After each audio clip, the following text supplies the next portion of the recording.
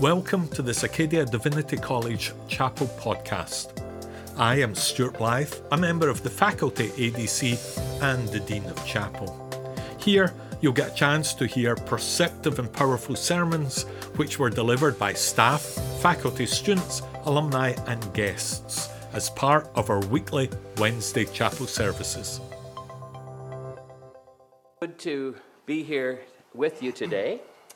And when I was invited to preach earlier, I thought, well, that would be something that I would do. I was looking forward to that, and maybe you might ask me yet again.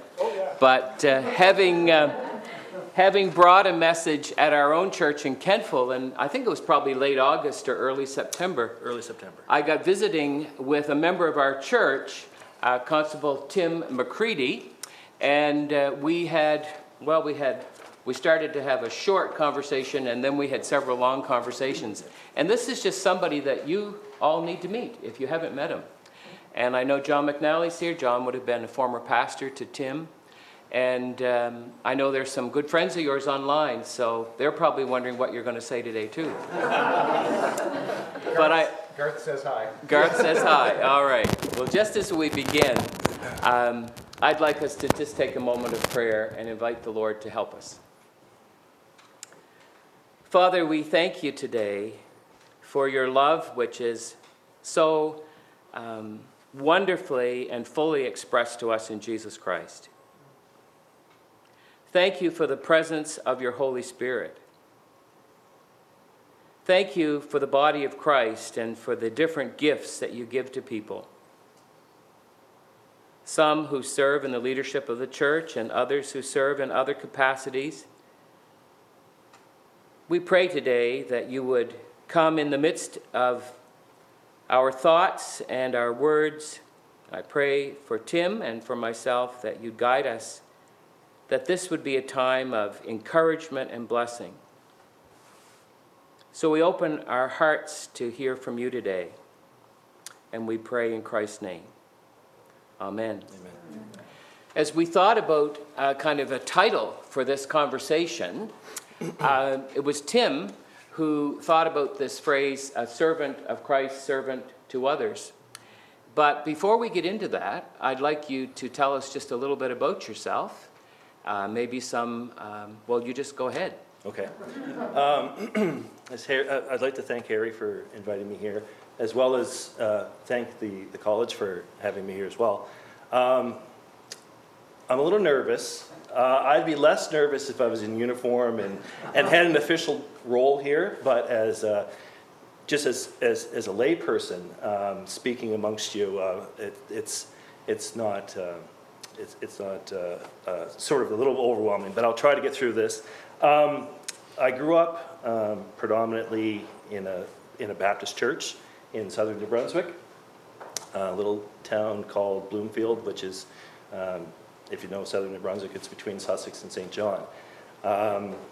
Spent my entire life living on that small country farm until 30 when I left and got married and started a life with my wife Pam. And now we have two children, Jonathan, 19, and Olivia, who's 16. Part of my upbringing was very much entrenched in the church from probably birth. I can't remember it, but I'm sure I wasn't very old when I was first introduced to the church and spent my entire life there and still continued to be there. I worked from 18 years old until I was 39 with J.D. Irving in New Brunswick, in the sawmill in Sussex, and then in the paper mill in St. John. And then at 39, I was accepted into the RCMP. I did 6 months training in Regina at our depot division, and then I was posted from there to my first post, which was Berwick, which at that time, it doesn't now, but at that time had a single detachment with 4 constables and a corporal. I did a year and a half there, and then I transferred to New Minas, where I continued my service there until 2013, where I joined the traffic service unit, and then I was with traffic services until the spring, I guess, of 2021. And then I went to where I'm currently posted in Kingston. One of the things that I think I should acknowledge here is the fact that as a Christian, God is still at work within me. I'm still very much a work in progress. I'm a sinner, and every day I deal with the sin that I see in my life, but I also have to deal with things that I didn't know that I had to deal with. I'm dealing with how do I acknowledge and work through my own prejudices, my own racism in my own life. And it's not, I know that's a very harsh term, but it's a term that I think I've embraced, not liking where I'm at in that space, but working through it, letting God work through me and working through that process of understanding of where I fit into society and how all of society unpacks itself. And God's working through that with me, and how I work through also reconciliation with Indigenous peoples. That's a new term for me, and it's a new process, and still trying to work, having God work through that with me. Thank you very much. That's a lot to take in all at once. I wanted to ask you, in terms of some of those earlier days in your life, coming to know the Lord, that was probably through the Bloomfield Church, is that right? Bloomfield Church now would have been Central Norton then. Right. Just youth groups, prayer meetings, summer camps, just being exposed to the Word, to who Jesus was, what Jesus meant to me, and then accepting that gift of salvation at probably 10 or 11 years old. Right. Thank you. One of the things that I was really impressed in visiting with Tim was just a strong sense that you had, and still have, to be an RCMP officer, to be involved in policing. And this impressed me because sometimes we think of the call of God as perhaps only being the call of God to Christian service within the church, but you have a strong sense of God's call in your life, of vocation to be in policing. Can you share a little bit about that? Policing's it's a very dynamic field. The field, or the part of policing that I'm involved in, is general duty policing, which is responding to calls, working within the community, and dealing with community needs at the grassroots level. And so there's a lot of opportunity there for the compassion of Jesus to come through. And a lot of times that doesn't come through in many situations. But it's something that I have in the back of my mind, and something that I constantly consider. And that is something that I believe I'm called to do, is to be a police officer, but also have that compassion that Jesus instills in us, and a compassion that doesn't just extend to the ones who I might be dealing with, but to the whole community. That's great. I know we talked about, and I made a few notes so that I get my own thinking straight, and I would stay on the points that you and I talked about, but we had talked about how do you deal with the good and the bad, the triumphs and the tragedies, and we've talked a little bit about how do you deal with cynicism that could set in. Not saying that it does, but how do you deal with all that? Well, for me, cynicism is very much a reality. Okay. It's something that I have to check, because it's easy to become jaded and cynical when you deal with certain people over and over again. You think that there's just no helping them, and it's easy just to write them off and to cast them aside. But I think it's important that we continue to show grace, compassion, and that we strive to do our utmost best to get them the help that they need.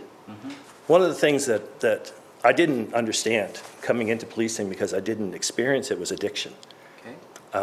Addiction is what drives a large portion of the crime that we see within our communities, whether it be the addiction that causes people to go out and try to get money to fuel the addiction, or it's just the side effects of an addictive life. But it's something that we're constantly faced with. But it's also something that we know that can be overcome with the right tools. And so we try to get the people into the right programs to try to help them out. Do you have people in your life who help you to deal with cynicism, or to stay on track with faith in terms of when the going gets tough? Certainly, friends, family, church congregation, and you have to be self-aware as well, and you have to understand that is there, and it's something that is very present, but it's also something that is manageable if you allow it to be, because it can get away on you. But if you try to keep it in check with good tools, good friends, it's possible to do. Okay. I'm not sure we talked about this earlier. When you started today, you said about being nervous. Yes. I'm nervous every time I come to the pulpit. People don't believe that. It's true. My palms are sweaty now, every time, because I think there's a sense in which you're handling the word, you're hoping to communicate. I get it. Sometimes we're nervous because we're out of our natural habitat, like you talked about the uniform. So I wanted to just touch base with you. You said to me when we were talking that sometimes you're not comfortable in the uniform going in, say, for a coffee to a restaurant or something. Can you talk to us a little bit about that? Because part of the reason I want Tim to come here is not only for you to hear a word of God from him, but I want you to understand something of the people who are serving us and how we can be praying for people who are serving us. So I don't know how much of that you want to get into, but can you say a word about it? Yeah, it's one of those things where many years ago, the police in any uniform were seen as community leaders, pillars of the community, whatever title you wanted to put on them. And I think through our own issues, our own mistakes that we've made through the past, through history, and continue to make. I'm not saying that we're perfect even to this day, but the mistakes that we've made has tarnished the image and has made the police not seem like what they should be seen as. Okay. And I'm not saying that that's not an unjust account of who we are. I think we have a lot of work to do to repair relationships that we have with many communities. But I found that as I got into policing, that when I walked into a store, into a restaurant, all eyes would turn towards us, and people would guard their conversations. They would stop talking. There'd be whispers, and some of it for me is my own paranoia, thinking that they're talking about me. But obviously, there's a sense of when a police officer enters a building or a room that some focus shifts towards them, and some of it can be positive and some of it can be negative. And I was picking up a lot on the negative. And so it was almost like I wanted to just tear the uniform off and hide a bit. But I also learned that I need to feel that because there is lots of communities within our community that would feel that on a regular basis. And they can't take off Right. whatever it is, Yeah. but I can. Right. So that was a tough lesson. That might be a bit of a segue into another conversation because recently I was speaking with a member of the clergy, not a Baptist persuasion, but often wearing the collar. And he said to me, it's got to the point where he's not comfortable going in places always with his collar on. And I said, well, what do you mean? And he said, well, just some of the things that have happened. So you were talking about some of the things in the reputation of the RCMP. We know as well that people view those of us who are church leaders or pastors maybe not with in the same way that maybe they might have at one point. But when we spoke together, and I'm just going to check with Gail, how are we doing for time? Okay, thank you. This is good. We're right on time. Yeah. You all know me enough to know I need a timekeeper. We're glad Gail's here. Yes, indeed. Indeed you are. They're just giving me grief. Yes. They know me well. That's why I invited her to do this. But I think it's a good segue maybe to talk about, you wanted to share, I think, and I really want you to share a little bit of your heart around some of the similarities we talked about between, we're servants of Christ, we're servant to others. Some of us carry the mantle of leadership, say in a church. You're carrying a mantle of leadership in the community service, but yet servants of Christ. And what are your thoughts around some of that? I think personally, servanthood is God working through us in our community. It's the outward of our own faith shining amongst the community that we work and live in. I very much see a kindred spirit in some ways between pastoral ministry and any kind of ministry or any kind of calling where one serves others. So there's that aspect, but there's also the aspect that servanthood is a giving of yourself. And the giving of yourself in policing is willing to put yourself out there to be that stopgap that allows people to feel safe, and it allows people to have an existence that would be different if there wasn't that stopgap there. And I think that pastoral ministry as well is where the truth and the actions of Jesus shine out in the small communities of our churches, but then broader into the communities that we live in and we work in and that we live in. And I think we're all servants, and I think that we all have that opportunity to shine that light. But I think in pastoral ministry, it's more focused, it's more intense, and it's also gives you opportunity to be that light, possibly where that light wouldn't normally exist. So Tim was the one who chose the Philippians 2 passage that was read today. What were you thinking when you chose that passage? I just liked the way it talked about servanthood. Okay. And I liked the way it talked about putting self before ahead of, or putting others ahead of self. Okay. And oftentimes we can be selfish and we can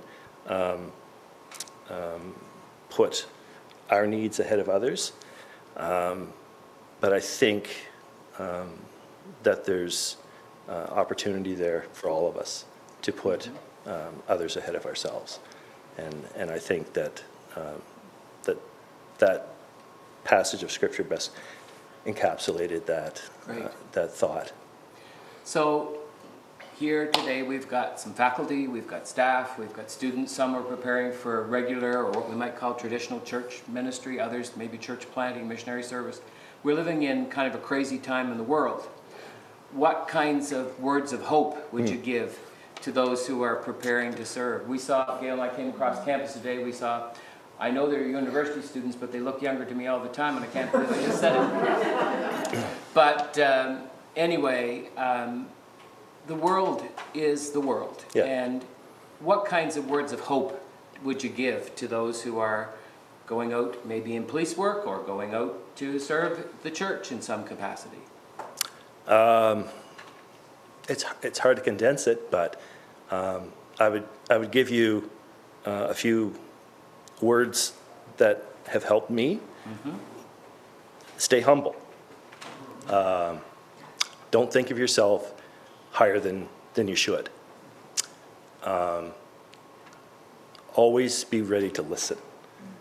Listening ear comes from the heart. You have to be able to feel what other people feel, and you need to listen. Oftentimes, in my job, all I do is I just sit and listen to people talk about the things that are impacting them in their life. And sometimes I don't need to say anything. I just need to hear. If nothing else, it's a sounding board for them. It's an opportunity for another human being just to hear them. A lot of people just need to be heard. Don't think that God is ever finished with you. He's not finished with me. Sorry. It's fine. It's good. He's not done with any of us. That's the good news. There's a lot of room in every one of us to grow. Sure. You know, Tim, when I met you, it was right after I'd given a message on practical, is it about time? 3 or 4 minutes. Okay, we'll wrap this up. Wrap it up. Kind of wrap it up. Thank you, honey. She used to, when I was preaching, just go sort of this way. But anyway, the conversation, and Tim and I had seen one another at church different times, and just said hello in the hallway, whatever. But it's really just been, we've been in that church for 15 years. How long have you been at Kempful? Be almost 13 and a half. Right, so we all have people in our churches that we don't really know that well, but I feel like I've got a new friend, and Tim and I got visiting after the message, and I love it when people will engage you after you've preached about something, and that really speaks to them. And actually what had really spoken to him was the practical outworking of the gospel. It's that passage from Isaiah 57 or 8 where I preached in terms of the fast that God is requiring from us, and was around justice issues. Yes. And you were so encouraging me, and we were thinking then about a ministry that the churches in the area used to have, which was in from the cold, in terms of churches would open their doors to people, street people and others who had no access to housing. And as soon as Tim said that to me, I realized his heart. I realized the compassion that was in him. You feel that this morning, I'm sure. And the sense of what can we do practically to demonstrate the love of Christ to a hurting world. And I will just bring our conversation. Do you have anything else you want to say before I wrap this up? No, I'm good. You sure? Yeah. All right, if you should, after I'm done, please do. But I've been learning lately, I'm a very passionate person about the gospel and about people coming to know Jesus. But something that the Lord has been impressing on me lately is that the Great Commission, which He's given to us, which is found at the end of every gospel and the first chapter of the book of Acts, to go out into all the world and make disciples of all the Panta to Ethne, all the peoples of the earth. And I have been discovering lately that the way to get that done is through fulfillment of the Great Commandment, which is to love God with all heart, soul, mind, and strength, and what? Love your neighbor as yourself. And through the loving of others, genuine compassion, the opportunity does come, eventually, to share in words about Jesus. But it takes genuine compassion demonstrated. before there's ever the privilege of the open door. That's what I'm learning. And faith without works is dead. Amen. Let's pray for Tim for just a minute. Let's do it.